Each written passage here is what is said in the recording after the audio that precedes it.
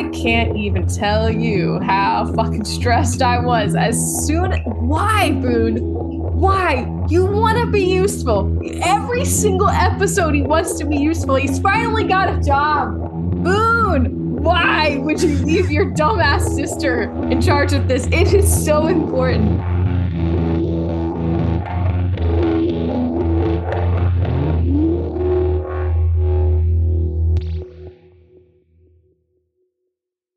Please tell me you actually did a synopsis this time.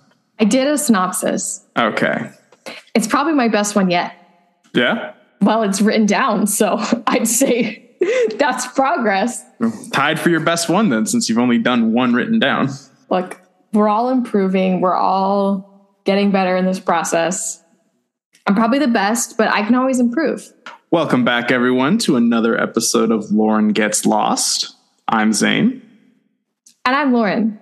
And today we're covering episode 7, The Moth. Before we get into it, Zane, I'm sure that you meant to ask me how my trip was. I was going to be like, speaking of moths, how was your trip? I'm sure you saw them. That doesn't make any sense. No, I didn't see any fucking moths. You don't see them at night when you're camping? I wasn't camping. I stayed in an Airbnb. I did not know that. Yeah, you wouldn't know because you haven't asked about my trip. Hey, Lauren, how was your trip? Oh, thank you so much for asking, Zane. I almost died.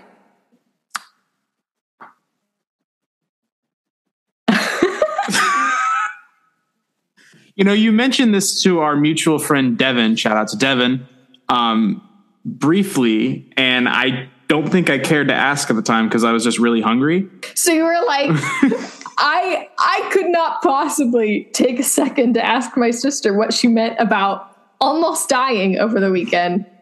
I need dinner. Yeah. So how? Go on. Basically, the first day we went to do a hike, and we were not prepared for it at all. We didn't have enough water or food. It was over 90 degrees, and there was a lot of smoke in the air from the wildfires. And I, for the first time ever, could not complete the hike, which is crazy.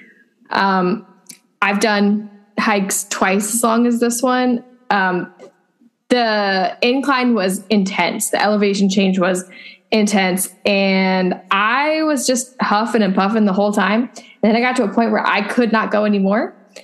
And yeah, I basically had heat exhaustion. So that was fun. Oh, and then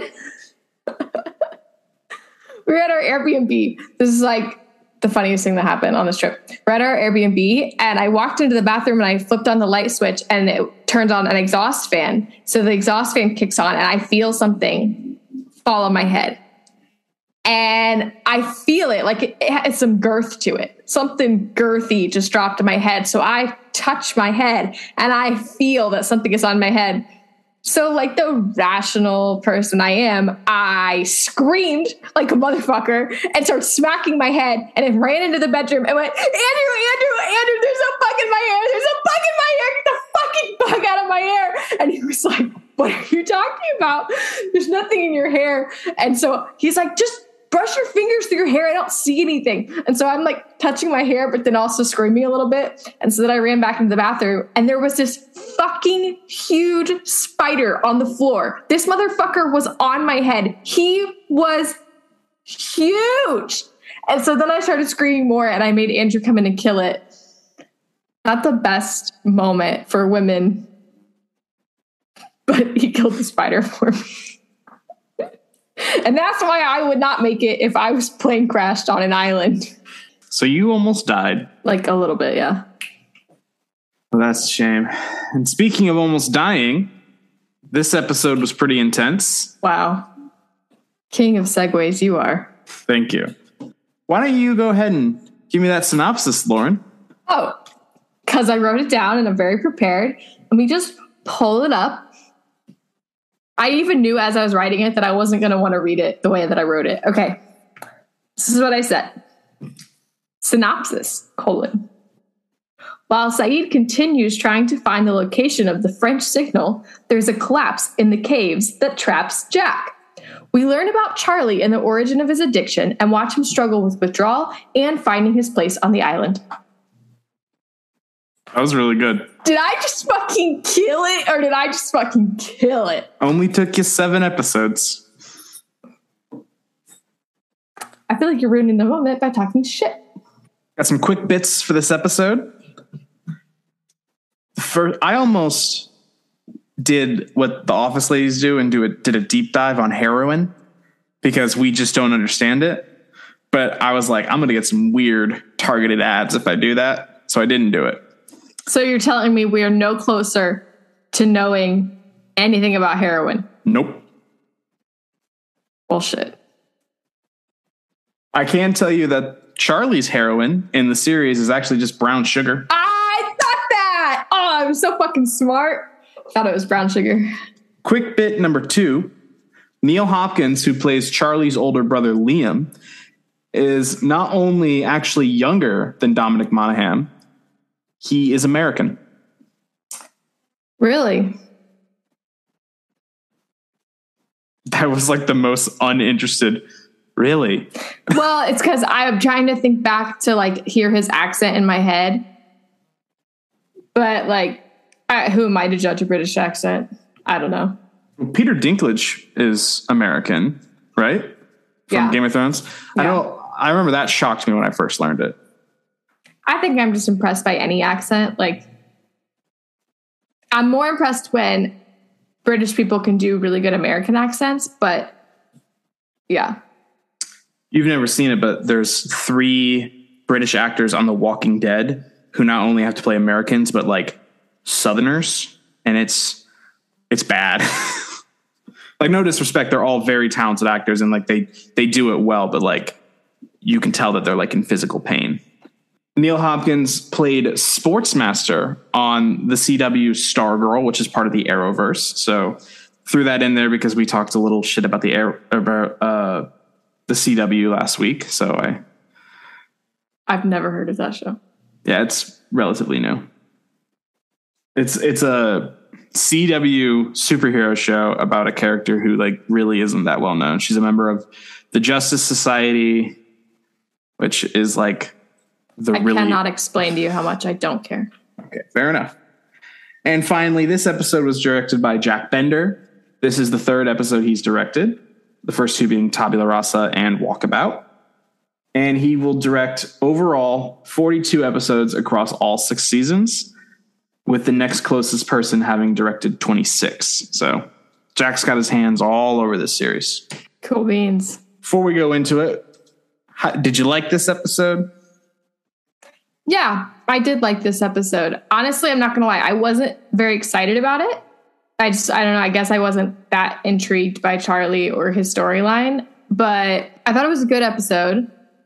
I like that in this show, even though it's focusing on a different character each week, you're still getting like development of other characters.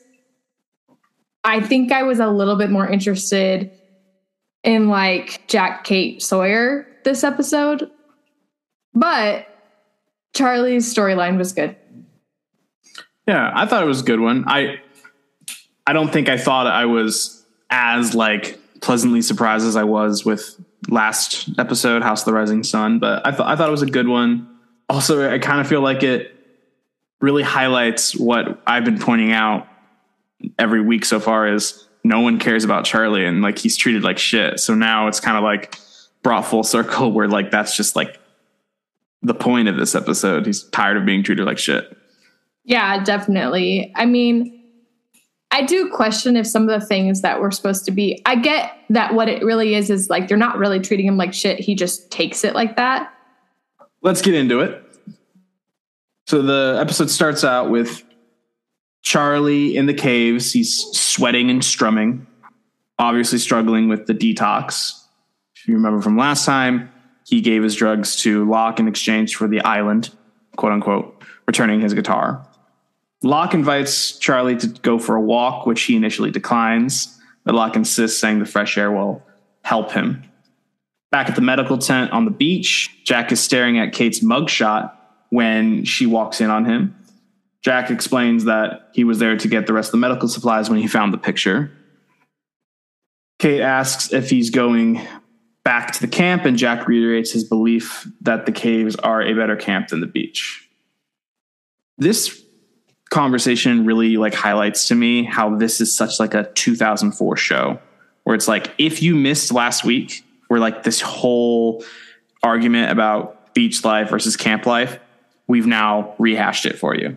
Just like, in case you like missed last week and you don't know what's going on. Okay, they've split up and there's a disagreement. It just feels so different to today. That's true. Does that, like, when you binge this show, because I'm still watching it week to week, so I don't really pick up on those like recap things. But if I were to binge the show, I think that would drive me crazy.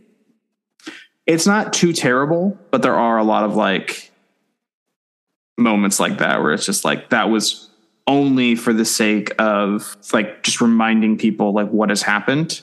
Especially like, we'll get to it later, but when Saeed and Kate discuss the events of the crash, how it happened, it's like, yes, we were all there for it. Yeah, it's like when I read a book that's a sequel, and then that book is like goes into detail on stuff that was like you learn in the first book. I just skip over that shit. The Harry Potter books are famous for that, where each book will recap basically what has happened throughout the entire series. And you just think to yourself, who's starting with Half-Blood Prince? Like, who needs to know what happened through 1 through 5? Yeah, but there's some stuff that I can kind of get it, because I'm like reading one book after another. I'm not waiting. But there have been times when I've had to wait for the next book to come out. And then there's so much, especially like I read a lot of fantasy stuff, so there's so much like world building that you kind of do need that recap of like, okay, what are these weird monsters and what is this land and who's ruling it? Like, I get that. So I get why they do it. But when you're not behind or you didn't miss the episode, it's just kind of like, okay, yeah, we fucking get it. Let's go. Do you watch the, even when you binge a series, do you watch like the previously on segment? Or would you rather go in blind, not knowing what you should remember, because then you might be able to come to a conclusion? I do not watch the previously on unless it's been a long time, or I will watch the previously on when I first start a show. Like, for instance, House of Dragons. Is that what the new show is called? The new Yes. Game of Thrones? I'm only one episode in, no spoilers. That's fine. I'm not going to. But I will watch the recap on something like that because they're still introducing characters and plot lines. And I'm like, well, oh, Loki. Nope. You want to come say hi? They're just going to sleep in here, I think.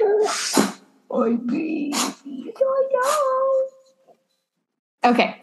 Anyway, I'll watch the recap for that, but typically I will not watch a recap because I think it's way too obvious, especially when they're bringing up something that didn't even happen last episode. Then it's like, oh, well, clearly I need, like, there's going to be something that's happening with that storyline because they just reminded us about that breakup or whatever, you know? Right. I don't like that because I like to go in blind, like you said.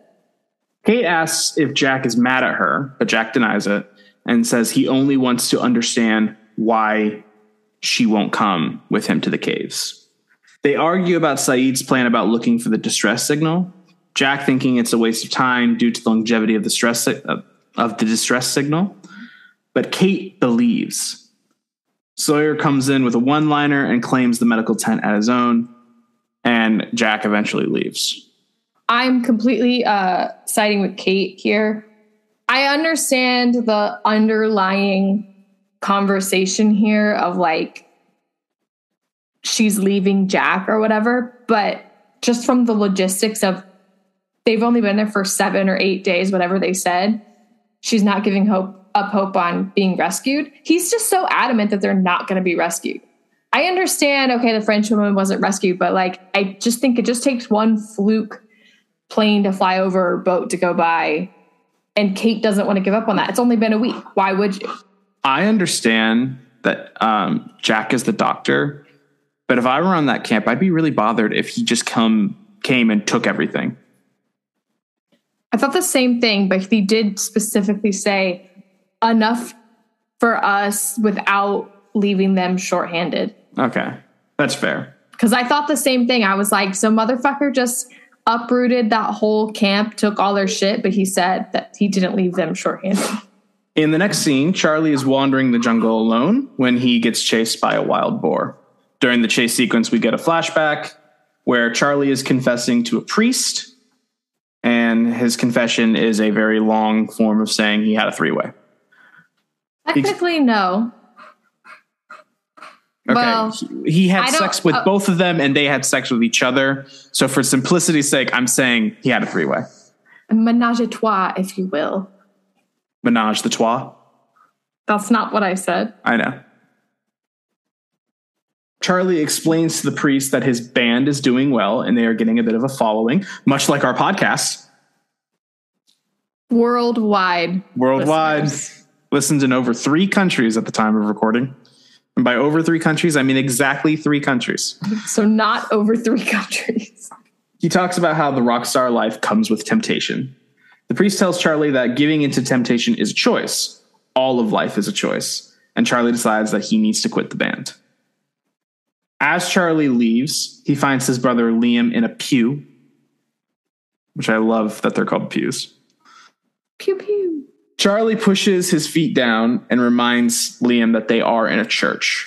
Liam tells him that the band has been signed and that he's going to be a rock god. What are your first thoughts on seeing this religious side of Charlie and meeting his brother Liam? I guess I didn't really have any reactions to Charlie specifically being religious. It just kind of reminded me of, obviously we were raised Catholic, kind of.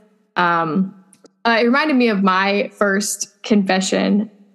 That I think I had to do it when I either was baptized or first communion. Did you have to do it? I don't remember ever having confession. But you were much younger than me because you did it at the correct age where I did it older. And then... Well, you're supposed to be baptized when you're a baby. Well, you're not... sure, but depends on... That's the norm.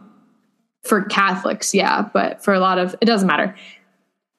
But first communion is supposed to be when you're in 2nd grade. But I did it in 5th grade. You were actually in 2nd grade. So I don't really have a big reaction to Charlie going to confession. I guess I was just thinking, okay, he starts out kind of like a goody two-shoes. How did he get to where he is now? And then you see Liam and he's a mess and you're like, okay.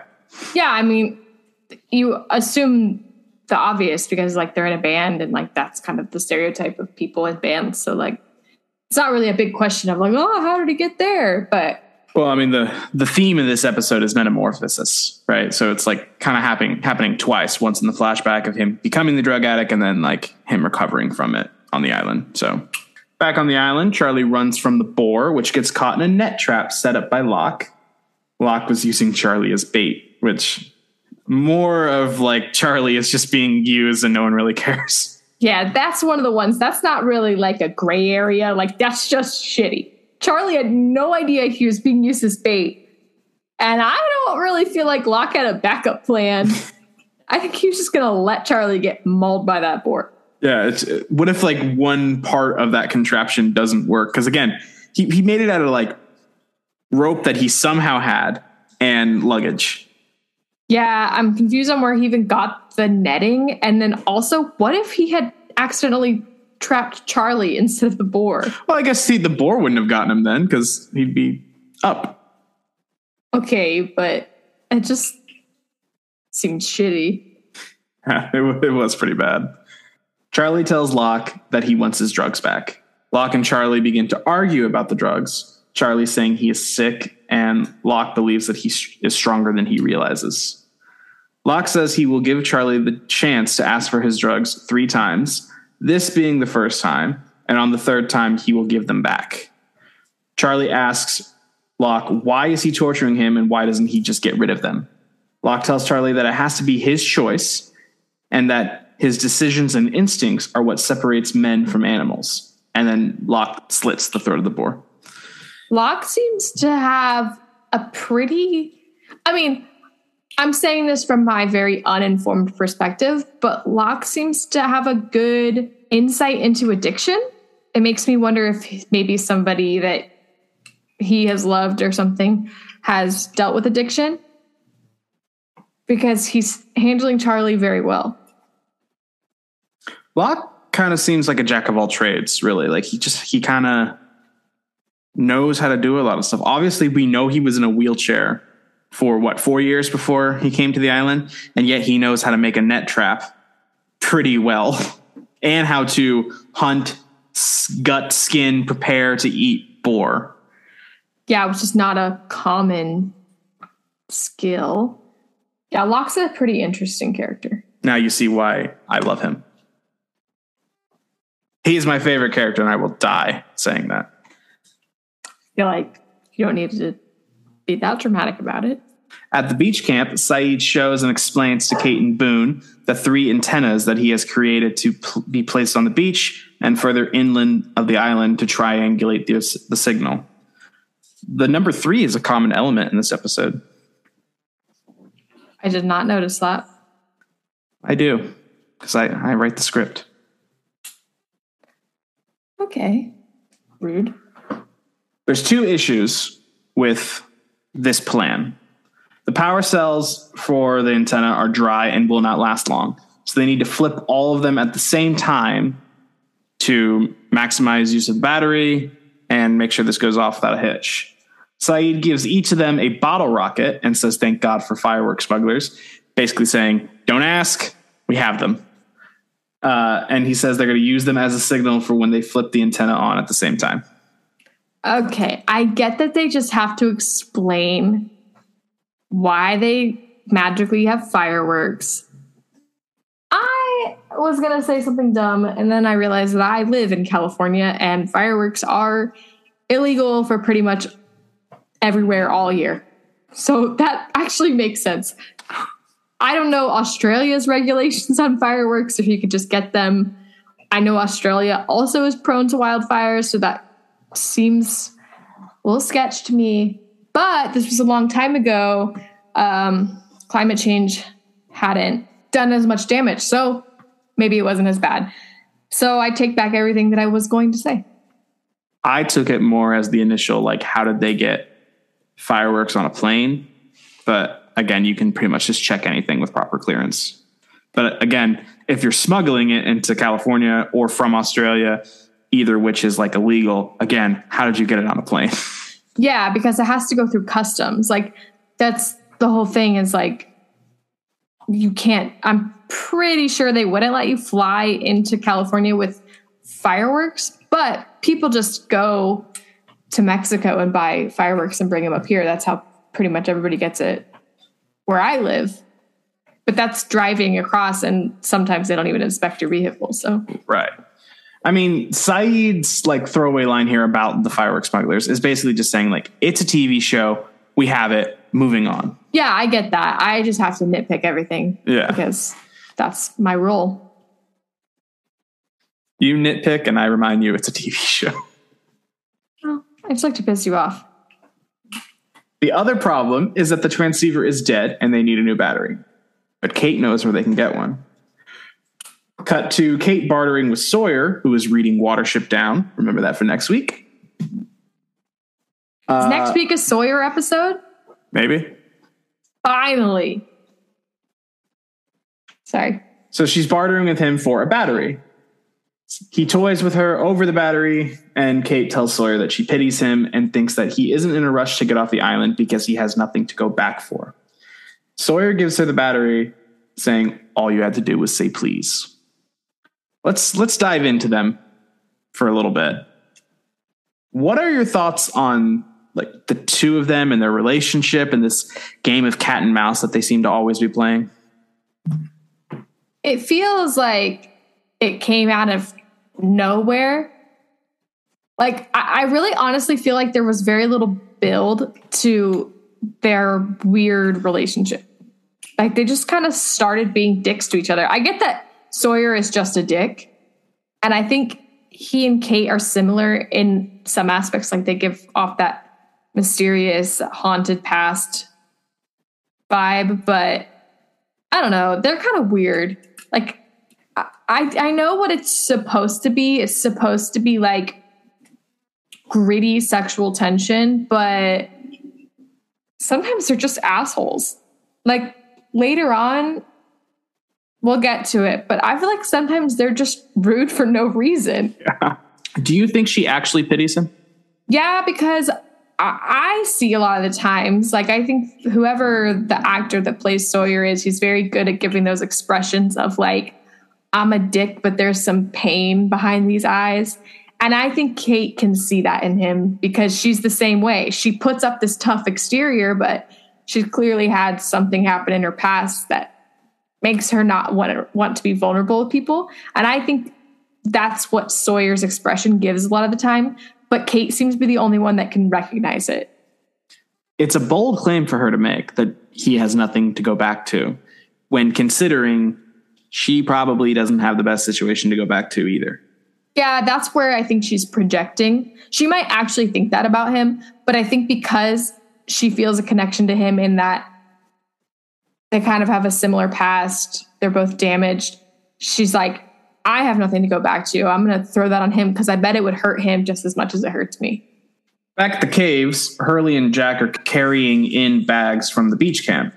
Charlie attempts to help them out, but he ends up spilling medical supplies everywhere. Charlie apologizes, and Hurley and Jack go to get more bags.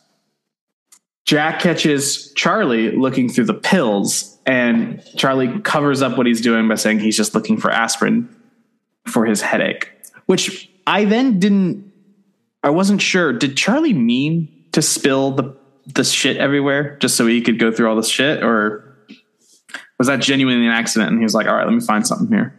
I think it was genuinely an accident because how would he know that bag had all the drugs in it? I think he was just trying to be useful. And then, there's a bunch of drugs. So that's what I took it as. Jack asks if Charlie is okay, and then he lies again. Jack tells him to go get water and that he needs to take care of himself. He says, we don't need you right now. And then Charlie sits down to play his guitar. I think the quote, we don't need you right now, is like interesting because like Charlie can take that in like a really like hurtful way, like we don't need you. But like the whole right now part of it shows that Jack is just like, just take care of yourself. And like, when we need you, we'll come to you. Yeah, I definitely think that's a good one of those situations where you can see it from Charlie's point of view, or you can see it from Jack's point of view. Like, he's just like, no, we got it. Like, we have enough hands. But Charlie's like, they don't need me. I'm useless. Right. Speaking of which, did Jack bother you this episode? Well, he was trapped in a cave for most of it. Jack didn't bother me, but Jack-related chaos bothered me. That he was in the cave? No, we'll get to it. Okay.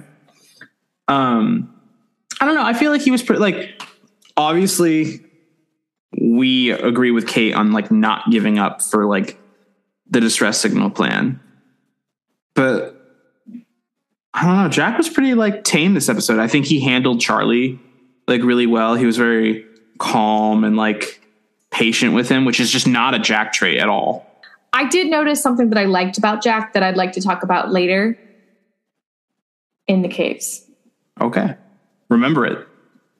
I've listened to a lot of podcasts where we'll get to that. And then I know what we were going to say and we never talk about it. I was going to give you a note on that because I just listened to an episode that's not yet released and you kept saying, I'll ask you that later. And then you never ask me.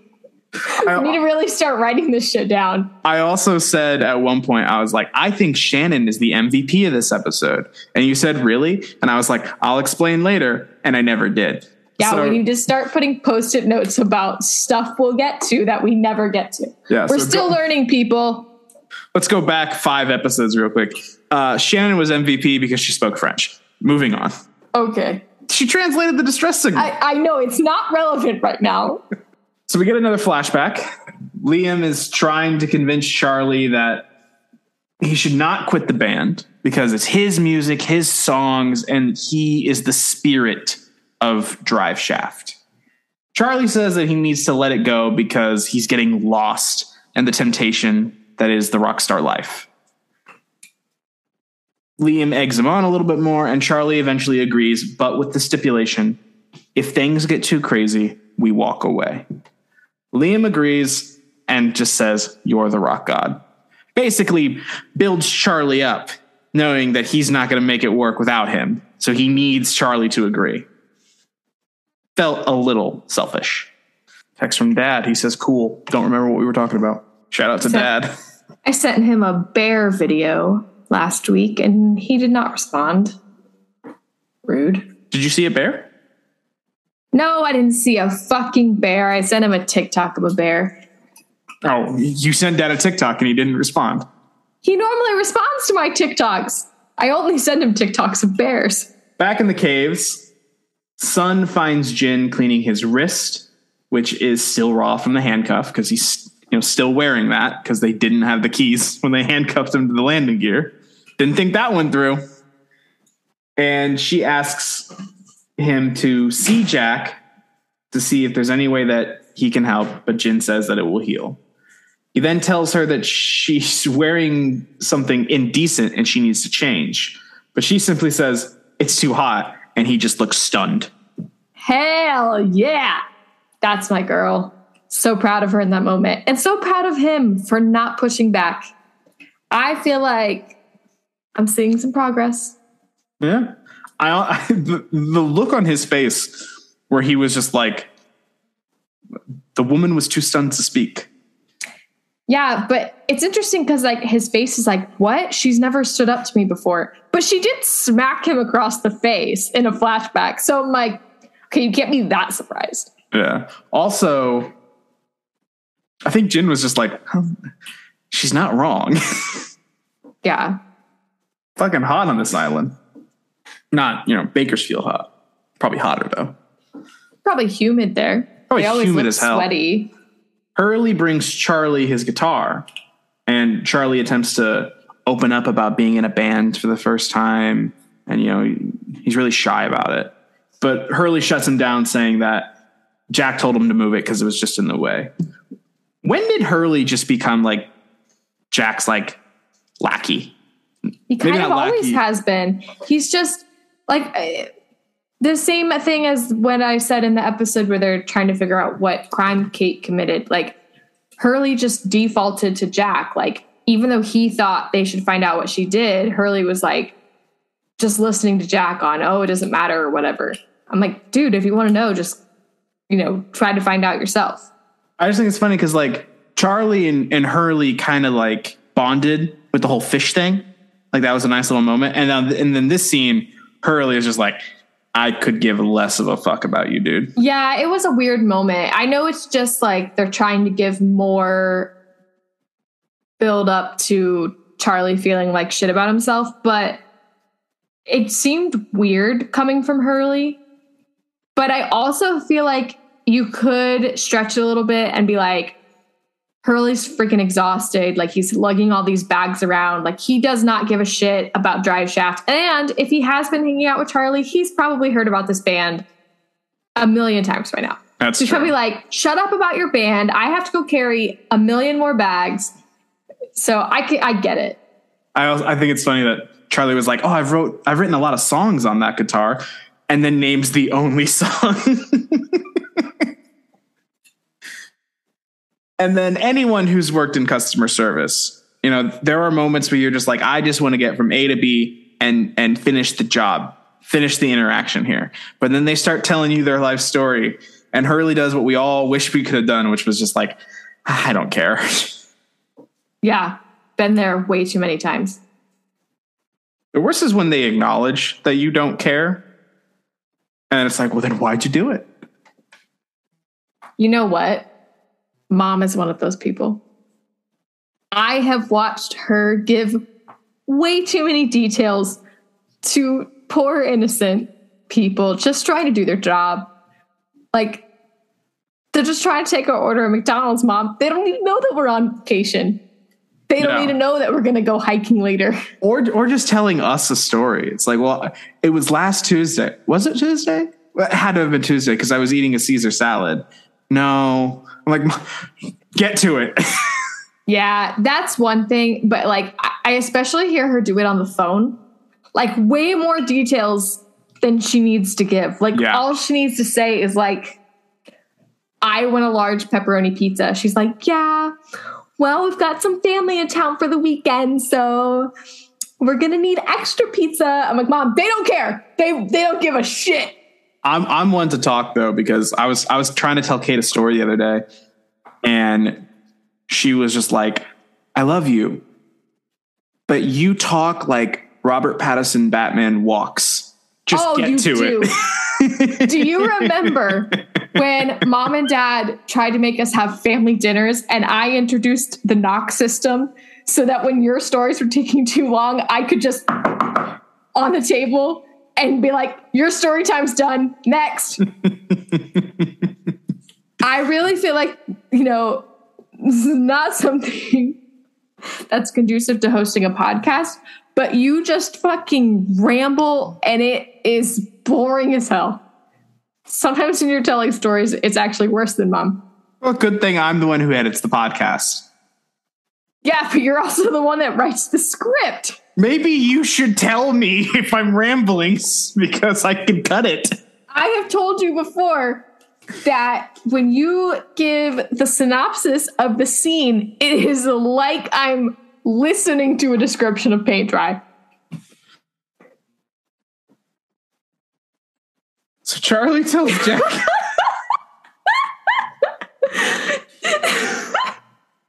So Charlie tells Jack. Dun, dun, dun, dun, dun. So Charlie tells Jack off for treating him poorly, and Jack tries to calm him down and tells him that he's not himself, hinting that Jack knows about the detoxing.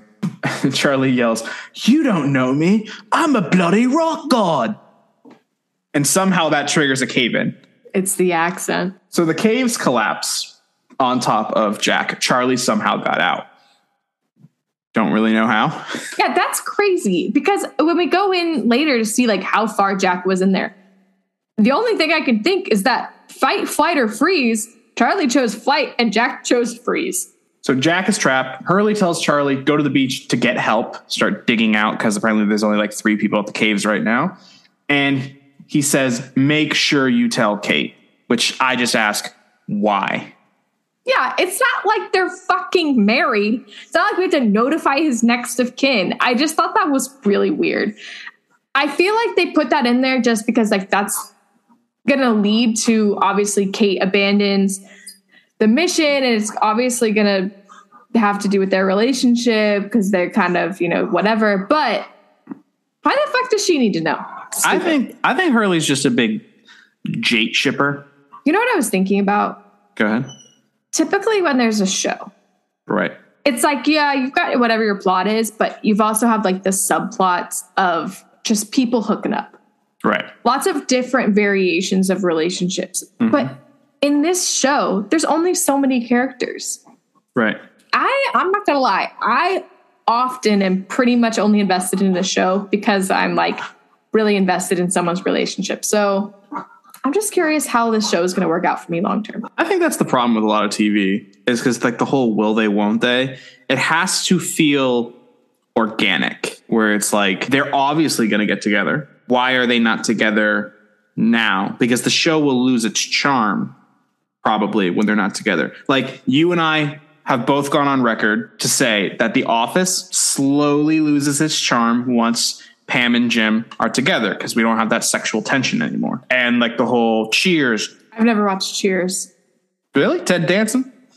Yeah, I never watched it. All right, whatever. What are you, like 45? Anyway, if you're not careful with it, then you get a Ross and Rachel situation where it's just like, Jesus. But yeah, you're absolutely right. That shit's annoying. I'm just saying that like clearly this is a very popular show. It must be surviving on something. It must be surviving on something other than just a will they, won't they. I mean, like obviously the intrigue. Yeah, like The Office, I do agree that like it went I don't want to say downhill. What I would say season 3.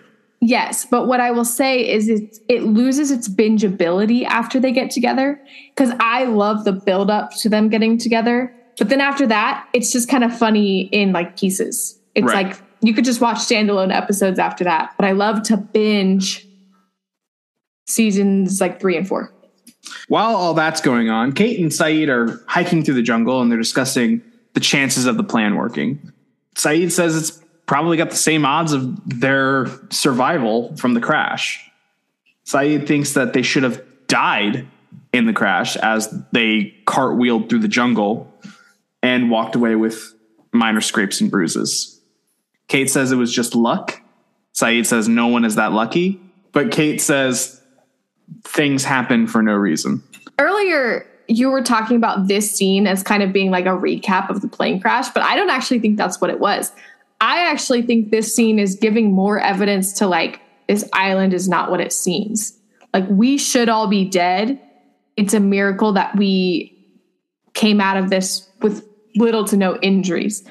So I think this is almost just kind of because this episode doesn't really have any of that like, oh, the island is magical or whatever. So I think it's just kind of like a little reminder, like this island is not as it seems. We should all be dead. Well, I won't ask you that question then. What was the question? I was going to ask you, why do you think this conversation was included? Oh. But I do have another question. Kate's belief things just happen for no reason is in serious contrast to Locke's beliefs that everything happens for a reason. Do you think they were just lucky? Or do you think maybe the island saved them? That's another hard one. Where like the logical part of me wants to just be like, somehow they survived. Like it's just luck.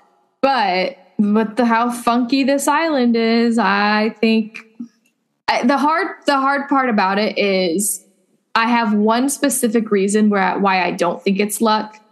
The reason that I think that it's not a coincidence that they survived is the fact that I know that the numbers that they have to type into the hatch later on are the same numbers that Hurley won the lottery with. And that feels like there's no way that could be a coincidence. And so like, I feel like he's here for a reason, which makes me think that other people are there for a reason. I was going to say because Locke can walk again.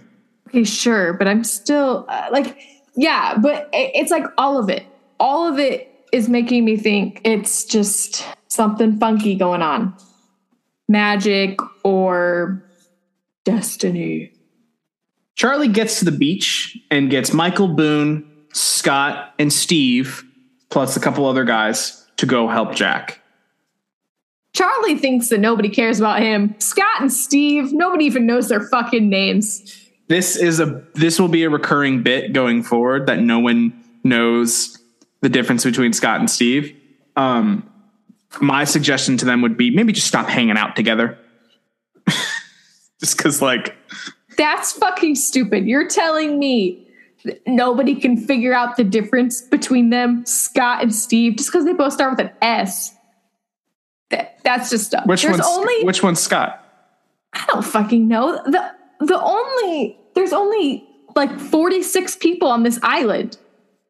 You're telling me that people can't figure out their names? I just think it was funny because it was just so unnecessary. Like, they could have just said, you guys come with us, and not say them by name just to establish that, like, you know, who cares, right? I think it's poking fun at the fact that there are all these other characters on this island that we never see. Like, I think it's kind of just a little joke that the show throws in to be like, yeah, we know we're just ignoring all these other people and not including them in the plot at all. Yeah. I do think it's funny, though, because, like, sometimes you'll just get shots of the main characters talking to the background people, and then they'll see like a main character coming out of the jungle or something like that. So they're like, okay, I'm going to go talk to them real quick. And you're just like, what was that conversation? What could you possibly have been telling random character number 13 about your day on the island? Well, I'm sure all those people have like jobs and shit.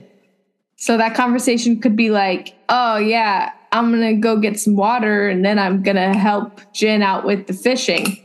Really wish that dude spoke English. Like, that's the conversation. Boone tells Shannon that she needs to fill in for his part of Saeed's plan. With sass, Shannon says that she is capable of doing it. I can't even tell you how fucking stressed I was why, Boone? Why? You want to be useful. Every single episode he wants to be useful. He's finally got a job. Boone, why would you leave your dumbass sister in charge of this? It is so important. Everybody else can dig Jack out. Send Shannon to dig rocks. Why?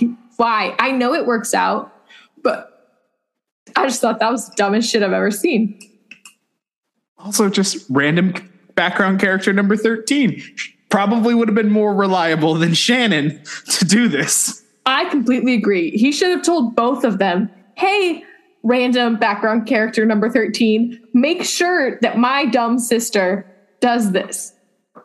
Charlie asks where Kate is, and Sawyer tells Charlie that he will go find her and that he should keep doing whatever it is you do.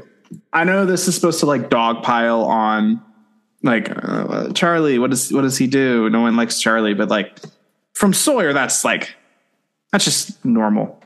Yeah, Sawyer's just a dick. I feel like you can't. But I think it's what he's saying, not just that he's being a dick. It's what he's saying. There's always a little truth to Sawyer being a dick.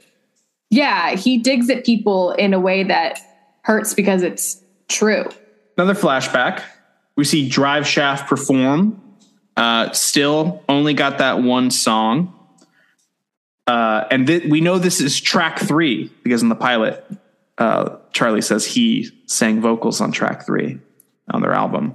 But not this time because Liam is going to sing Charlie's verse in You All Everybody. And backstage, Liam is completely stuck in the rock star lifestyle, and Charlie is trying to be angry with him for taking over his moment in the spotlight. But he's just ignoring him, saying it won't happen again, and then gets heroin from some groupie girl and tells Charlie that he needs to relax. So at this point, what are your thoughts on Liam? Typical band guy. I mean, yeah, I don't know. Just stereotypical. I'm in a band and I'm letting it get to my head. At the caves, Michael tells the team trying to save Jack that they need to inspect the stability of the cave before they continue to dig. Walt says that they should go look for Locke, and we learn that he's out hunting. We also learn that Michael worked in construction, and he's going to check to see what areas of the cave are load-bearing. I get that. Like, okay, here's the thing. I don't know anything about construction. How much is construction similar to a cave? Like, he just walked up and like put his hand on a wall and was like, this is load bearing. How do you know? But I mean, I get it. How would I know? Right. But how does he know? It feels like a stretch. I get it. But it's like, really? I feel like it did happen too fast, but I also do not know enough about construction and load bearing to question it. Yeah, like, it's fine. I don't have that big of a problem with it. I was just kind of like, how does he know? Yeah. There's a scene in one of the Marvel movies where they talk about how they're going to take out a wall to like escape. And someone's like, looks load bearing. I was like, what about it looks load bearing? Is it the fact that it's a wall? I mean, they know somehow. That'd be a great question for Mom. She probably knows. Our mother's a kitchen designer, an interior designer of kitchens and bathrooms and shit like that. So probably knows how walls work. I don't know. Whatever. I just thought it was interesting because I was kind of like, I think it was used to kind of give us a little bit of background on Michael. He works in construction. We haven't really seen him, I don't want to say be useful, but we haven't really seen him like take a role in camp life. So this was kind of him like stepping up, and that's why they needed to do it. And they're just also kind of giving like foreshadowing to like, this is a really unstable situation. It could come crumbling down at any moment. So I get why they did it. I just was like, really? They find a spot that is safe, and Michael organizes the digging effort. Meanwhile, Sawyer finds Saeed and Kate, and before he can even get a word out, Kate's just like, what are you doing here, you ugly fat piece of shit? This is the part that I was talking about earlier where I was like, God damn, Kate. I really just felt like that was unnecessary. She just comes in hot. Yeah, she's like, why would I want to hear anything you have to say to me. I'm like, first of all, you were the one jumping all over his shit earlier, saying you pity him. He has nothing to go home to. And then he gave you the battery anyway. Why the hell are you attacking this man? I mean, is he a great guy? No, but goddamn, chill. Could have been a number of things. Like, what if he's like, the rescue boat's here? like she's just like, I don't want to hear a goddamn word out of your fucking mouth. You shut your fat face. Yeah, it was a bit much. Once again, I get it for the plot, why they had to do it, because we don't want Kate to know yet. We're like, shit. It would have been more believable to me if Sawyer just didn't tell her. Yeah. But Ike was going to tell her. She decides to be a bitch. And then he's like, well, shit, I'm going to have some fun with this. Yeah, so he decides to fuck with her and says that he doesn't help anyone but himself, basically admitting that he's, fucking Jack over here, and decides to help them and tag along. So we know it all works out in the end. Jack's fine. And I saw in your notes that you don't really think Kate being there really matters. And I agree. I don't really think Kate being part of the dig effort helped at all. Not even in the slightest. Not even a little bit. As a viewer, this is our Reddit segment of the episode. Is Sawyer the asshole for not telling Kate that Jack was in a cave-in? Yes, he is. Does it matter?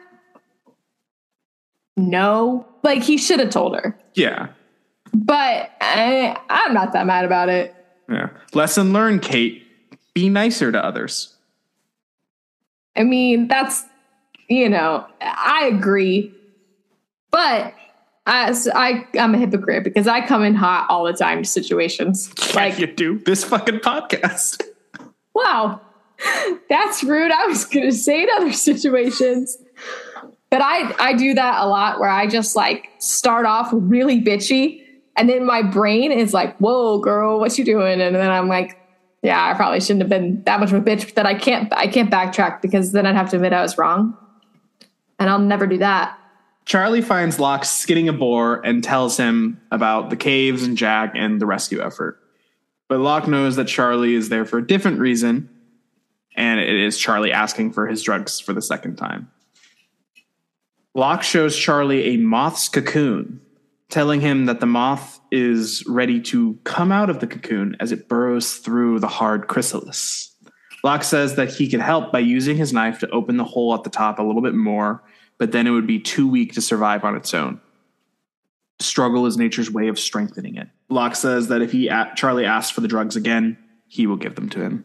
So what are your thoughts on this metaphor of the moth and the cocoon and everything? Charlie is the moth and all that shit. I like it. I like a nice metaphor. I thought it was good. I thought it made sense. I think Locke is a very wise character. It made me like Locke more as a character. Yeah? Yeah, I just thought it was an interesting metaphor, and I like when people say smart shit. I like that he was kind of like, butterflies get all the praise, but like moths are so much more useful. They spin silk. I think that was like kind of like a subtle way of like basically being like Jack or Kate or one of the A-team. They're a butterfly, but like, you're a moth, Charlie. You have your uses. Yeah, it's also relevant to him. Like Locke doesn't know this, but it's also relevant to him in his pre-island life. Like his brother was getting all the attention as the lead, but he's writing the songs and kind of trying to be the one that keeps the band functioning. And moths are cool.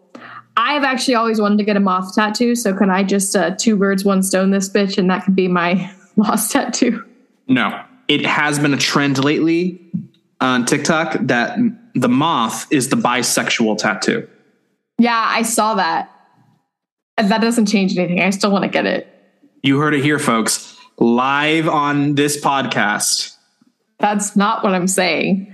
I did see that, though, and I was like, I made that joke to Andrew because he says that I dress like a lesbian or like I'm bisexual. So like I'll dress like I'll get dressed to go out to eat or something, and then he'll be like, "Oh, are you trying to hit on our waitress?" Or I'll get dressed to go hang out with my friends, and he's like, "You're gonna go try to pick up women at Home Depot."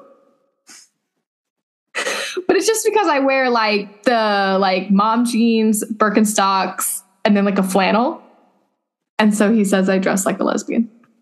Not an LA lesbian, but yeah. Whatever. I just dress comfy. I will allow you to get a moth tattoo as the lost tattoo, but you would have to have the quote, "Struggle is nature's way of strengthening," accompanied with the tattoo. No, I can't do that because I have decided I'm not going to tattoo any more words on myself. I don't like words as tattoos. That's going to be really hard for a lost tattoo then, because it's mainly just quotes.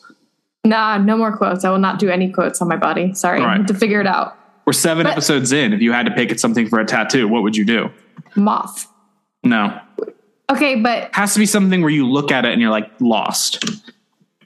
I prefer things to be more subtle. Like, I would want it to be something just cool. And then if somebody asked me, I'm like, oh, it connects to Lost because of this. Also, we're only 7 episodes in. Like, I don't have anything that makes me think of Lost except a plane crash. I'm not going to tattoo a plane crash on my body. Well, you better figure it out because this episode is brought to you by... I'm just kidding. No. That's what I was going to say is like, I feel like I don't need to figure it out because we have, well, we've only released 1 episode at this point, so I'm not going to shit on us yet. But we do have listeners worldwide in 3 continents. 3 continents. That's pretty exciting. Now, granted, is it 1 person in Australia and 2 people in Ireland? Yes. Reverse it. Really? I think so. Who fucking cares? I'm just kidding. I care a lot about our listeners. Thank you so much for listening. Please say this 5 stars. She just doesn't like being wrong, which is why she said, who cares? Because I pointed out that she was wrong.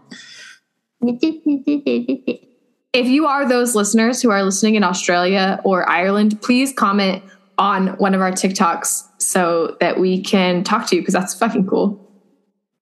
Or not that we don't appreciate our American listeners as well. America, fuck yeah, and all that shit. But I think it's cool that we have people listening in other countries. However you found us, let us know how, especially if you're not in the US, because it's kind of cool. Our mom was like, it's just crazy that people in other countries are just listening to you. How do you think that works? And I was like, well, the internet. You know what? Just let her have her moment. You know what? I just have to take a second to say this. When we released our first episode, both of our parents had high praise. I really just think that we need to acknowledge how lucky we are that we have 2 parents that will praise us for basically anything. I'm not saying that it was a bad first episode, but I honestly feel like their praise was a bit over the top for what we actually put out there into the world. Like, even our friends, I mean, not all of our friends, but... Yeah, Kate hasn't fucking listened yet. Yeah, neither is my best friend. She actually sent me one of our Instagram reels and said, I hate this content, but your ass looks huge. And I couldn't even watch it. It's the one that I did the dancing for, but then I can't watch it. So I didn't even open it, but I just was like, thanks, I guess. Shout out to Megan Jones, who proved that she listened to the episode because I said we will only have 2 listeners, and she said, make it 3. She actually proved to me that she listened to it too because she texted me and asked if she could design the tattoo. Has she seen Lost, do you know? No, she hasn't. I don't think so. Or she watched a long time ago or something. So I told her she should watch along with it. Otherwise, I was like, obviously listen, please, but you should watch the show. Yeah. So you know what we're talking about. She was like, oh, for sure. But I'm definitely just going to listen just because it's something you're making. And I was like, oh my God, thank you. I've had friends where I'm like, yeah, it would mean a lot to me if you would check it out. And they were like, well, do I have to watch Lost? And I was like, I mean, technically, no. We go into a lot of detail, but like, it'd probably be better. And they're like, I probably won't listen to it then. I'm like, what the fuck? You know what? Honestly, fair enough. Yeah, a friend of mine who I did a marketing project with my last year at Ohio State, when we launched, she slid up into my story and was like, I think you have the perfect like sense of humor to be a podcast host. And she's like, and I have no doubt that one day I'll be able to tell people like, oh, I know that guy. And I was like, I really appreciate that, but I'm afraid Lost is too niche a subject to like become really famous as a podcast host. That's actually exactly what Andrew said when I finally told him we were doing this. He was like, don't you think that's a bit niche? And I was like, yeah, look, I'm not looking for worldwide domination. We got it. 3 countries, 3 continents. Yeah. Michael and the team open a hole into the cave. Hurley calls out for Jack and they hear him, and he tells them that he's pinned down by the rocks and can't move. At the second antenna, the team arrives at the site, and Saeed orders Sawyer to climb the tree to attach the antenna. Saeed reminds Kate the plan and tells her that he does not trust Sawyer, and then says, I do not trust him with you. I had a lot of thoughts on this scene, and by a lot of thoughts, I mean just one. Hottie of the week, Saeed. And let me tell you why. One of my biggest issues with Jack is I hate the way he is with Kate. Like, he's constantly questioning her, like, are you sure you should be doing this? Don't do this, blah, blah, blah, blah. I like that Saeed respectfully brought up a concern, which I think is a valid concern because Sawyer is sketchy. But Kate just had to say, I can handle myself. He did not question. He did not argue. He didn't say, are you sure you're just a fucking woman? Whatever. Not that Jack has ever said that. Okay, but it's implied. And okay, tell me. No, it's so different. The way that they handle situations is so different. So I just like, okay, you got this. And he leaves. He has never questioned when Kate wants to help out. He's always like, sure, here's your role. Here's what to do. He's never like, are you sure you can handle it? Love him for that. Andy's hot.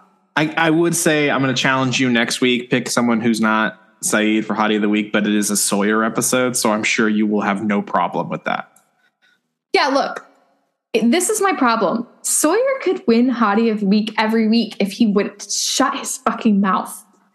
He almost got me this week because I almost feel like I knew that next week was going to be a Sawyer episode because this episode was just kind of hinting at his pain.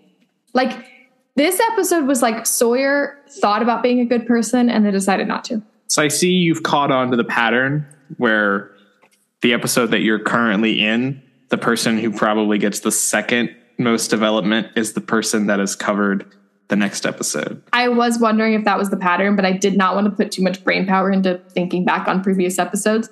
But because last week in the Sun and Jin episode, Charlie got the whole giving up the drug storyline.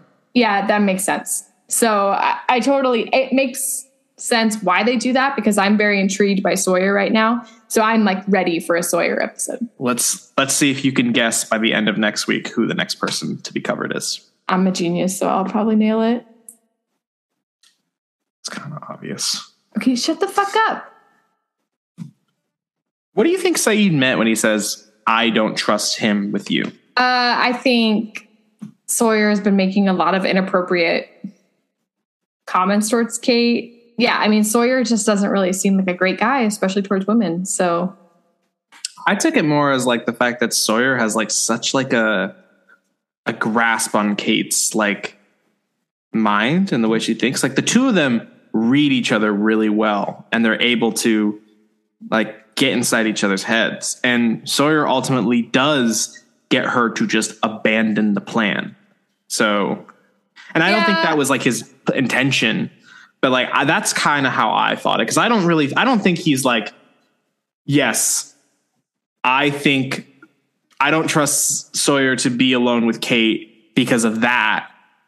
Why would he leave if that were the case? Why wouldn't he just be like, all right, you're with me? Because I think he doesn't trust Sawyer.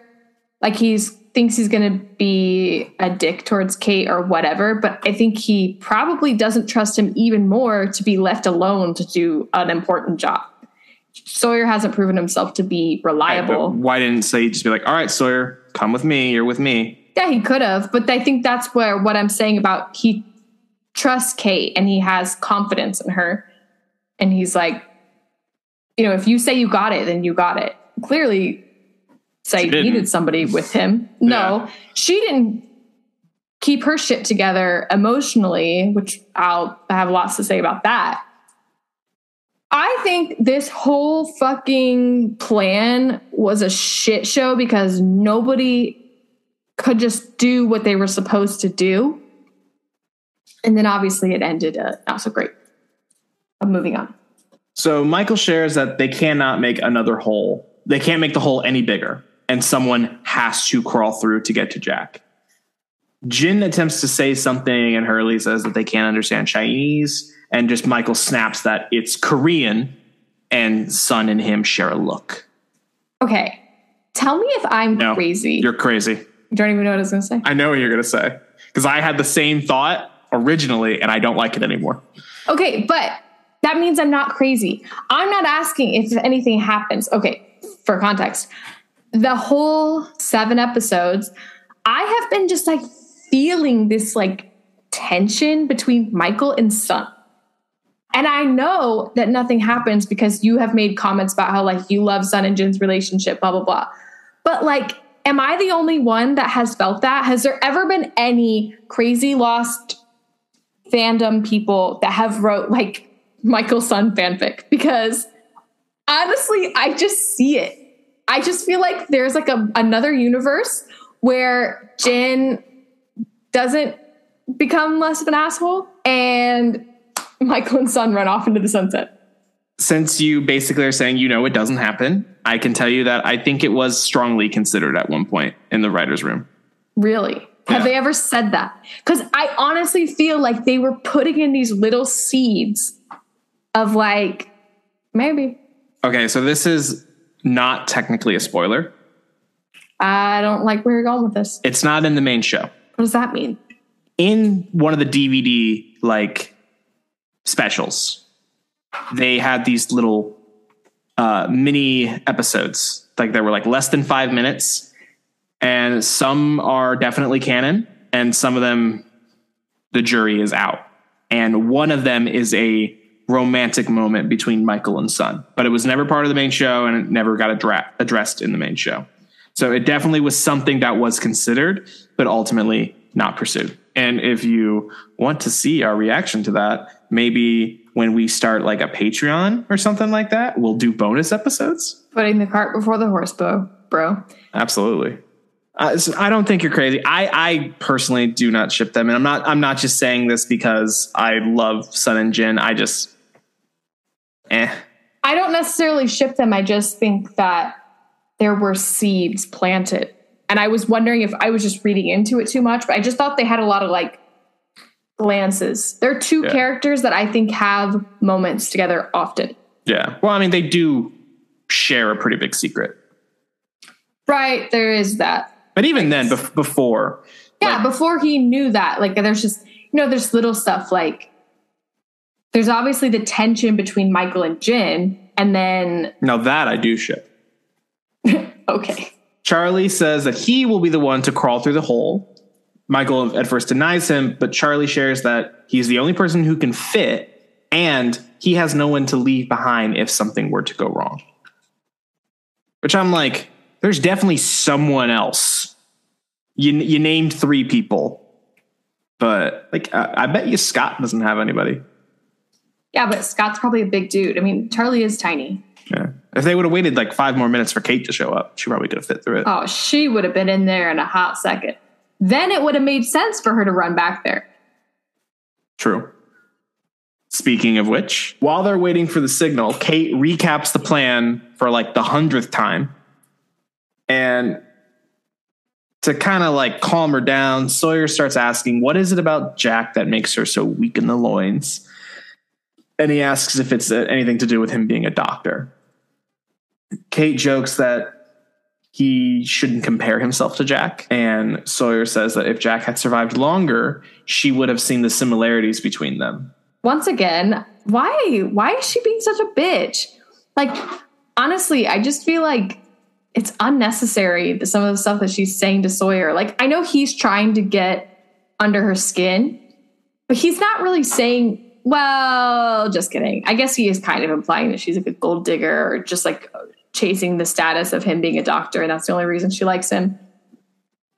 But I guess I just feel like saying, oh, you could never compare yourself to Jack. Maybe that's just because I don't like Jack very much. I'm going to share with you Kate's reaction to something. Is it a spoiler? Not really. Not really means maybe. I'm not going to say that. Thank you. Let me just say, I get real defensive with my boy Jack. I will admit everything you're saying about him is absolutely true, but I still love Jack. I'm not even saying anything about Jack in this moment. It's just that, like, one, correct me if I'm wrong, I don't really feel like Sawyer was comparing himself to Jack. He did say, you know, if I had a bottle of pills or whatever, I could, you know. Okay, fair enough. I forgot he said that. But because I didn't put it in the script. I don't read your fucking scripts. I'm not trying to read your script. I do. Script. The whole point of the episode is I read it. I understand that. Whatever. Anyway, I just feel like she went for Sawyer kind of hard in this moment. And I get it. It's like she's just being defensive over the whole Jack situation because, you know, it just keeps getting brought up. But I don't know. You know what I don't understand is why does it matter? Like, why can't she just be like, yeah, I'm kind of into Jack. Jack is obviously into her. Why do they have to like do the whole song and dance? Well, because of what we talked about earlier, she has problems expressing vulnerability. To just admit that, yeah, I'm into this guy. It might be obvious that Jack is into her, but he has not said it. So for her to say it out loud, that is like a hugely vulnerable thing to do. I wouldn't do it. I am the queen of not being vulnerable. Fuck that shit. And I would never. I don't think I've ever even admitted that I like Andrew. And we've lived together for 4 years. Is that why you keep saying that if you guys got married, you would do it by yourselves? Because you're like, I don't want to tell people my feelings. The thought of exchanging wedding vows in front of people, it's disgusting. So Kate asks Sawyer what she meant or what he meant by saying if Jack had survived longer. And Sawyer tells her that Jack died in the cave-in. Yeah, that was a dick move. Hashtag fake news. Kate tosses the bottle rocket at him and runs to the caves. I don't love this. I get it. But like, girl, come on, keep your head in the game. This is potentially gonna save you guys. You can't just like complete your task and then go find out, because one, if he's dead, he's still gonna be dead after you launch your rocket. And two, if he's not dead, there's plenty of people helping him. He doesn't need you. It's just dumb. I just didn't like that. I don't think Sawyer said that though. He just said, word is he's dead. She doesn't know that people are helping him. I understand that, but like, come on, context clues, girl. True. I agree. She should have stayed, but at the same time, it's not like had she just gone and Sawyer not completed his end of the deal, it's not like they would have flipped on the transceivers. They would have been like, no third bottle rocket. Something went wrong. Abort mission. I don't get what you're saying. Say that again. They only turn on the antennas once all three rockets are launched. So if she's not there to launch her rocket, then they could have just tried again later. Yeah, but then you're just wasting rockets. Like, I didn't even think about that. We've only got so many smuggled rockets. Thank God for another group of fireworks smugglers. Oh, shit. I also think this is something we didn't say earlier. The fact that they were like, oh, we have to find a laptop battery. Like, sign of the times. If a plane crashed right now, there would be 100 laptops, but the batteries would not be as accessible. Yeah, he just like whips it out. He's like, there you go. But do you remember that? Do you remember our first laptop that was like the family laptop, our Dell, and the battery just like you pressed a button and the whole battery just fell off. Mm-hmm. Phone batteries you used to just take out. Yeah, I remember because if the phone was messed up, you would just reset the phone by just taking the whole battery out. Yeah, like or like blowing on it. You drop the battery or you drop the phone and it just breaks into two pieces. The battery goes rolling across the room and you're like, shit. You're familiar with that. You dropped your phone 100 times. I broke a lot of phones, yeah. Do you remember that time I walked by you in the hallway in high school and I just showed you the back of my iPhone 4, which back then they were made of glass, and it was just completely shattered. And you were like, what did you do?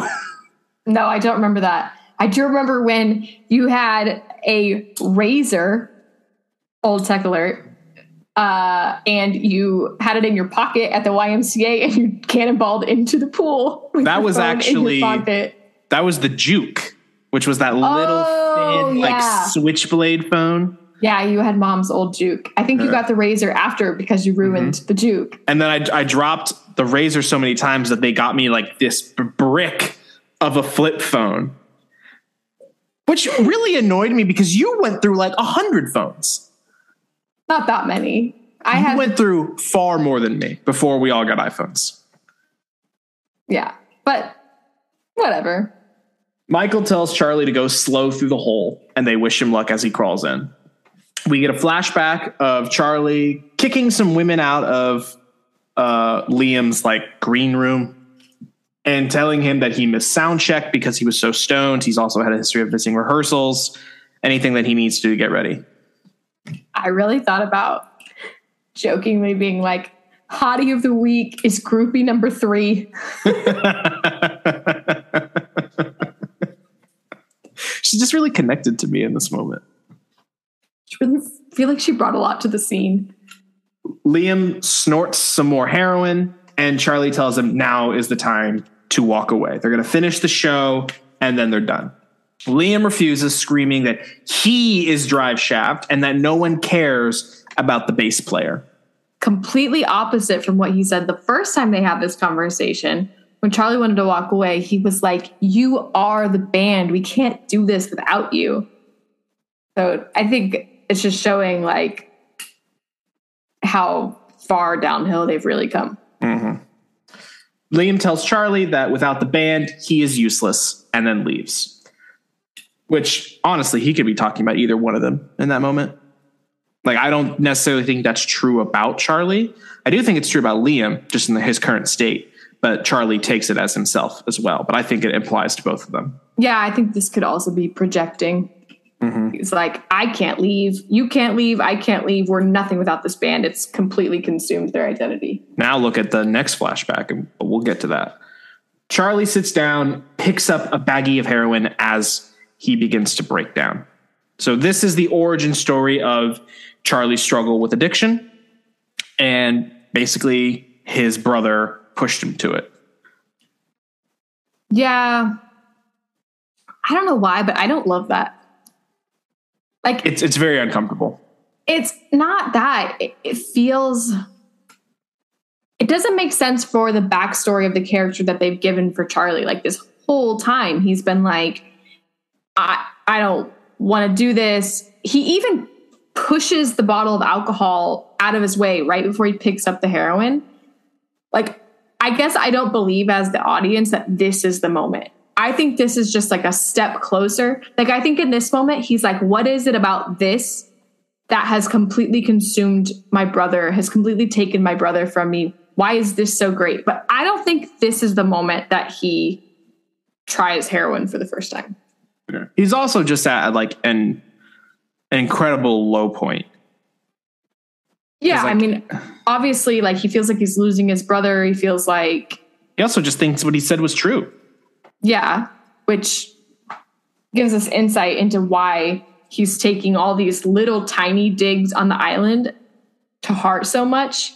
Because that was like kind of the same thing with Jack about, you know, he's getting told as a kid that he doesn't have what it takes. And then, you know, whatever. This is like a different situation, but just the same idea of getting told something over and over again, that you start to hear it in things that's not even what people are saying.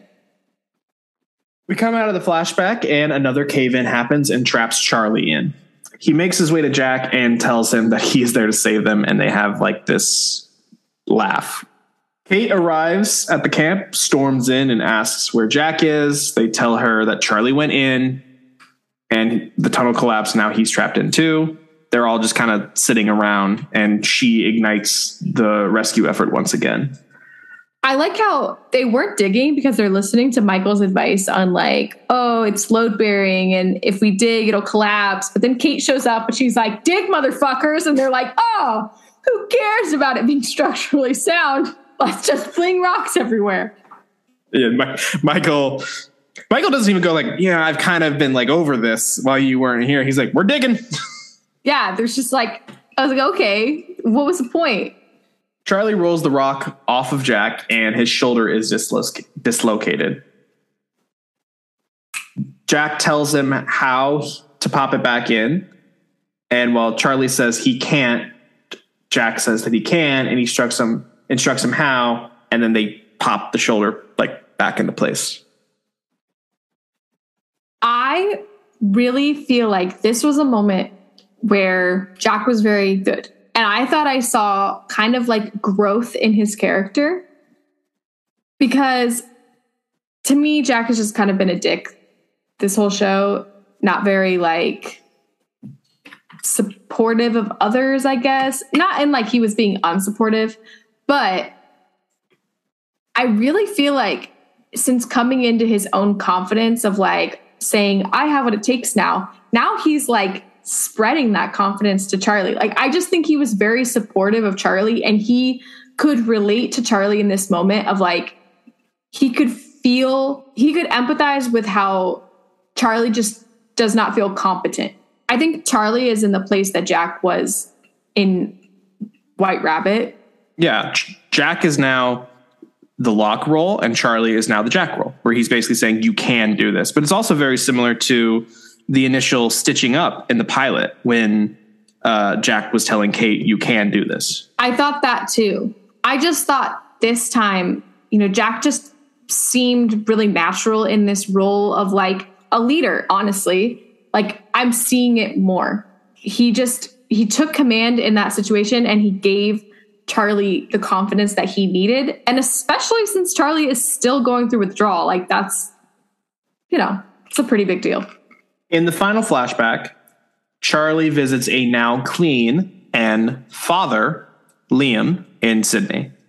Charlie shares that he has arranged for Drive Shaft to revive as an opening act, and this could potentially get them back on a label. Liam declines the offer, and Charlie reveals that they're not going to book Drive Shaft without Liam. Charlie asks him as a brother, the way he asked him in the beginning, to come back. Liam reminds Charlie everything that they went through and realizes Charlie is still using. Charlie just immediately blames Liam, saying, "It is you who did this to me. It was originally about the music." Here's what I have to say about that. Disclaimer, I'm not educated on addiction. This is just my opinion. I don't know, you know, what they want the audience to feel in this moment, but it kind of feels like they want us to maybe see Liam as the bad guy here. But I don't see it that way. I see like what Charlie is thinking in this moment. He's like, you did this to me. I'm in this place because of you. But we can't necessarily, like, if you're looking at it through the lens of like addiction is a disease, we can't put blame on Liam for what he did while he was addicted, the same way we can't really put blame on Charlie for being addicted. Like, they're just both in two different places. Like, I'm not saying that there's no responsibility to be held, like they're responsible for their actions and all of that. But I'm curious if people took Liam to be the villain in this situation, because I really don't think so. I think he handled it well. He offered him help.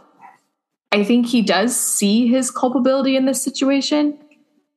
And he's like, that's why he's saying, hey, stay with us, which a lot of people wouldn't do. They have a small child in the house. You wouldn't necessarily want an addict living with you. I think he's trying to step up and help his brother, but I don't know.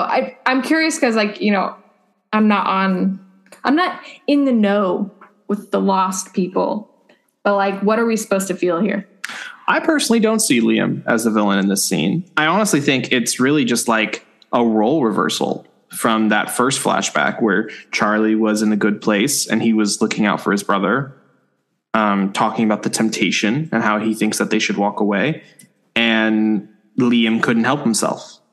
And now it's the other way around. And I feel for Liam in this moment because, you know, he is a father, a husband, but he also wants to help his brother. And I think he is taking responsibility and probably does blame himself for what Charlie is going through.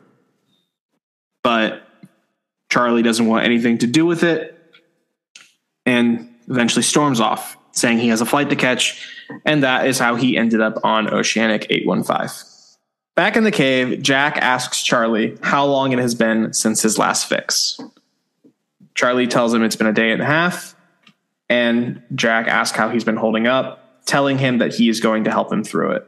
He tells Charlie he is not useless and brave for coming into the cave, which is like probably the first compliment that he has received on the island. Other than last time when Locke talked about how big of a fan he was of Drive Shaft. Yeah. Once again, a side of Jack that I haven't necessarily seen. They make a joke about how Charlie will hold on to that for the rest of their lives. And Jack says, well, they're probably going to die soon with how much oxygen they're using. Charlie says he's reminded of confession, and Jack is shocked by his religion. But then Charlie sees a moth in the cave and follows it, finding an opening that gets them outside of the caves. Like a moth through a chrysalis. Yeah. Nice little symbolism here. I like it. I also wonder, same thing with Jack chasing his little ghost daddy. Is that a coincidental moth or is that an island moth? Is it a coincidental cave-in? Because every time Charlie got in that fucking cave... Wait, that's not true. Yeah, all twice. Yeah. Wait. He yelled at Jack and the cave-in happened, and then he burrowed through and the cave-in happened again. Okay, yeah. Okay, I don't know why I thought I was misremembering that. Yeah, it was like, the second time it caved in, I was like, is the island trying to kill Charlie? What the fuck? Or was it just nature making him struggle to make him stronger? I'm going with that one. Couldn't you argue that the island is the personification of nature? Yeah, that's what I'm saying. Yeah. I feel like that was implied. It didn't need to be said. Everyone continues to dig, and Kate refuses to take a break, but they can all stop because Charlie has pulled them out of the ground, or out of the caves, Jack included. They round the corner, and everyone starts giving hugs. Kate gives Jack a huge hug. Hurley gives Charlie a huge hug for saving his bestest buddy, Jack, and they all thank Charlie and shower him with compliments for saving the doctor. Can I just say, I totally understand what this moment was trying to achieve. It felt very Full House to me. Like, it was cheesy. I totally get it that they're trying to show how good Charlie felt in this moment. I just feel like it was like a little bit too much. It wasn't nearly as bad, but like end of Chamber of Secrets where Hagrid comes back in and there's like a 5-minute standing ovation for Hagrid about how great he is, even though he didn't fucking do anything in that book, but whatever. Sure. I've never read the books and I've seen the movies like once, but it kind of reminded me, like, you know, in The Office where like there'll randomly be episodes where like Michael kind of needed to pick me up, and then they'll just like a couple people will kind of give him a compliment at the end of the day and he like feels good, or they'll be like, hey, we're going out for drinks, do you want to come? And he feels good. Yeah. Like, I think the moment needed that kind of subtlety, not like rah, everybody loves Charlie. Like it, I don't know if it's just like a sign of the times, but it was like very corny to me. He also did save their leader and only medical practitioner on the island. I totally get that. I don't even know if it's an unrealistic way for this scene to play out. Maybe people really would act like that. I just felt like it was corny. I do think it's funny that Kate literally just ignores Charlie again, just like all in on Jack. Yeah, that's like the thing that I really don't like about, like, maybe this whole time I've actually had an issue with Kate and not Jack. She's so obsessed with him, but then also so resistant to being obsessed with him. Like, pick a fucking lane. I'm going to tell Kate that you said that. She's going to love you. Maybe if she listened to the podcast, she would know. We are running into an issue where Kate and I, when we're looking into the social media stuff, there's a lot of Kate stans on TikTok. And Kate and I have not been shy about sharing our opinions on Kate. I wouldn't know because I'm not allowed to watch TikToks. No, you're not. Back with Saeed, he likes his bottle rocket. As a wise monkey once said, "It is time." Lion King. Rafiki. I couldn't remember his name. Shannon, not paying attention, realizes she needs to light her rocket and does so. Every time I watch it, there is like a part of me that's like, maybe she only remembers that she's supposed to light the rocket. It doesn't flip the signal on the antenna. I thought the same thing because when Boone gave her the instructions, he was telling her to flip, but they don't show her doing that. Right. But I mean, no, but we only see the third rocket.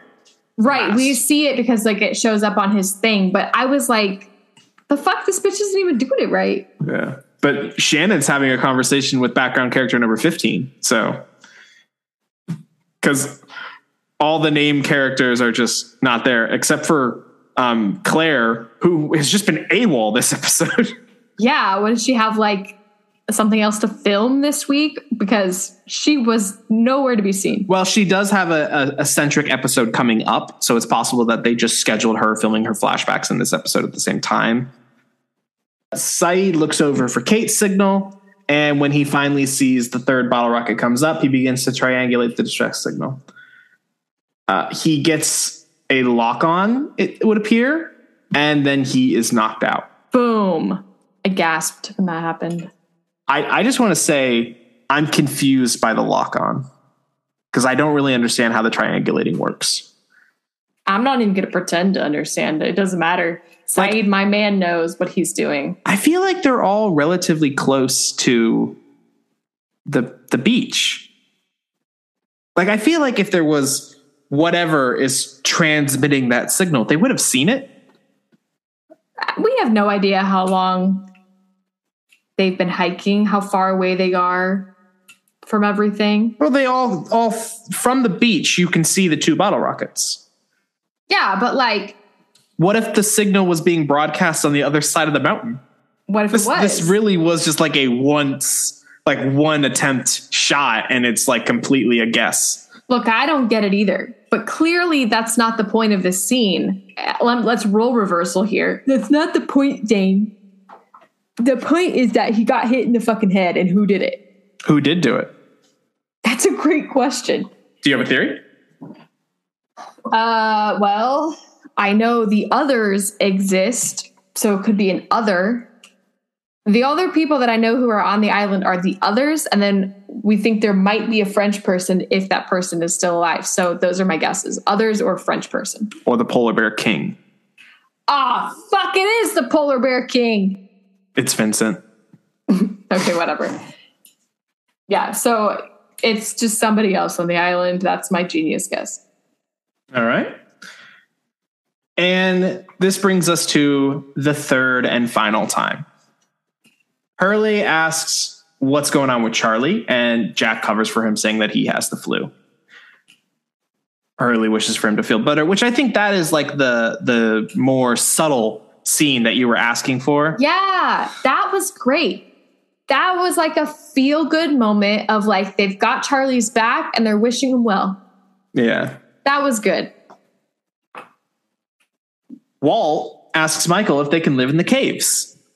Michael naturally looks over at Sun, and we don't get an answer. So we'll find out eventually. Why is it natural that he looks over at Sun? Because the whole reason Jin and Sun moved from the beach to the caves is to avoid Michael. Oh. Got it. Kate puts a sling on Jack's arm and jokes that the caves don't seem that safe anymore. Jack points out that Michael touched all the walls and okayed the rest, saying that they were all load bearing and there was no structural integrity issues. Kate reveals her intention to go back to the beach to continue to help Saeed and get them rescued. So even after all that, they're still not on the same page, even though they're clearly wanting to sleep with each other. Charlie goes to Locke as he preps a boar and asks him for his drugs. Locke asks if he's sure, and Charlie has revealed that he's made his choice. Locke gives him the drugs, and Charlie throws them into the fire. Locke says that he's proud of him as they look up at a moth, and they both smile. Charlie gets emotional, and that is the end of the episode.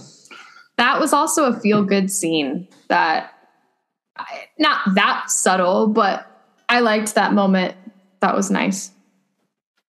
I'm going to give you credit for this because you put it in your notes, but you said that Charlie took off his hood as another symbolism as the chrysalis coming off and the metamorphosis being complete. Yes, that was a nice little symbolism moment there. He took off his hood and his transformation is complete. Now, it's not. He's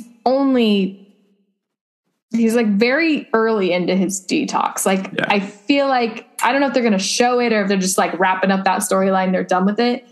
But it was because he made the choice. Right.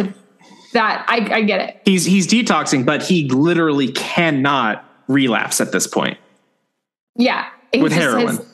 He's gone into it. He made the decision on his own. Nobody else forced him into it. He also didn't run out. Right. And that's a big deal. So good for Charlie. I liked that. Let's talk about Locke. You said he's a bit of a cult leader. You know what? This episode, I stand by that, but at least in this episode, he was a really good cult leader. I thought he was very wise. I thought he helped Charlie. If he's a leader of a cult, it's probably very successful. You talk about this island testing them. Locke seems to be pushing those tests forward, not really getting involved other than to keep them from dying. Yeah. So here's the thing. Once again, I don't think the island has anything to do with Charlie's storyline. This is purely Locke. Locke is testing him. The island's not doing shit. Locke took the drugs. Locke gave him the opportunity to have them back. The island has nothing to do with this. I think Locke is just sometimes the island tests us. So I'm going to do that shit all the time. But then at the same time, the whole cave-in thing, that seems like a test. Locke, unless somehow Locke was in there mining away at the cave walls. That's another one of those things where we're yeah, sure, that could have been a test. That also could have just been a cave that fell. I don't know. Obviously you can't everything can't be a coincidence. It obviously has to add up to a bigger picture, but I don't know. Can we say everything is a test from the island? If Walt gets a splinter, or is he being tested by the island, or do you just get a fucking splinter? Yeah. It's like the old argument with Star Wars. It's that's a huge coincidence. Why did that happen? Oh, the will of the Force. Sure. And that is The Moth. What are your overall thoughts about the episode, the storylines? Good episode. I liked this episode just because I liked the moth metaphor. I thought it was cool. I liked the symbolism in this episode. I also like that it's teeing me up for some Sawyer action. I think I'm going to like that. Yes. Next week, episode 8, Confidence Man, a Sawyer episode. Confidence Man? Like Con Man? Oh. I was just what a weird fucking title. Is that what Con Man means? I think so. I'm going to do some Googling on that. Maybe that'll be a quick bit. Hey, Editing Zane here. Spoiler alert. I don't remember to do that as a quick bit. Alrighty, guys. Hopefully you liked that episode and all of my genius insight and then some of Zane's rambling. If you liked it, please, please, please rate us 5 stars on any platform that you're listening. Tell your friends, share it on social media. Please follow our social medias. We are on TikTok at laurengetslost.pod, on Instagram at laurengetslostpod, and on Twitter at laurengetslost. As always, our DMs are open. If you have any opinions on anything we've said in this episode or previous episodes, or maybe you want to argue with us, please send us a message or comment on one of our TikToks. We'd love to hear from you. And I love arguing, so that's all I got. Also, hopefully by the time this episode comes out, we might be doing better, and maybe we do have a sponsor. So we might be needing tattoo ideas. So if anyone's a talented artist, obviously, Megan, you probably get first pick, but we also want to see your ideas because I'm looking for one as well. So our DMs are open for that. And also to bully Zane. Always. Thank you for listening to Lauren Gets Lost. This podcast is hosted and edited by Zane Kohler with co-host Lauren Kohler, produced by Kate Worcester, and our music is done by David Kohler. Join us next week as we cover Confidence Man. And remember, they were not dead the whole time. Oh, yeah.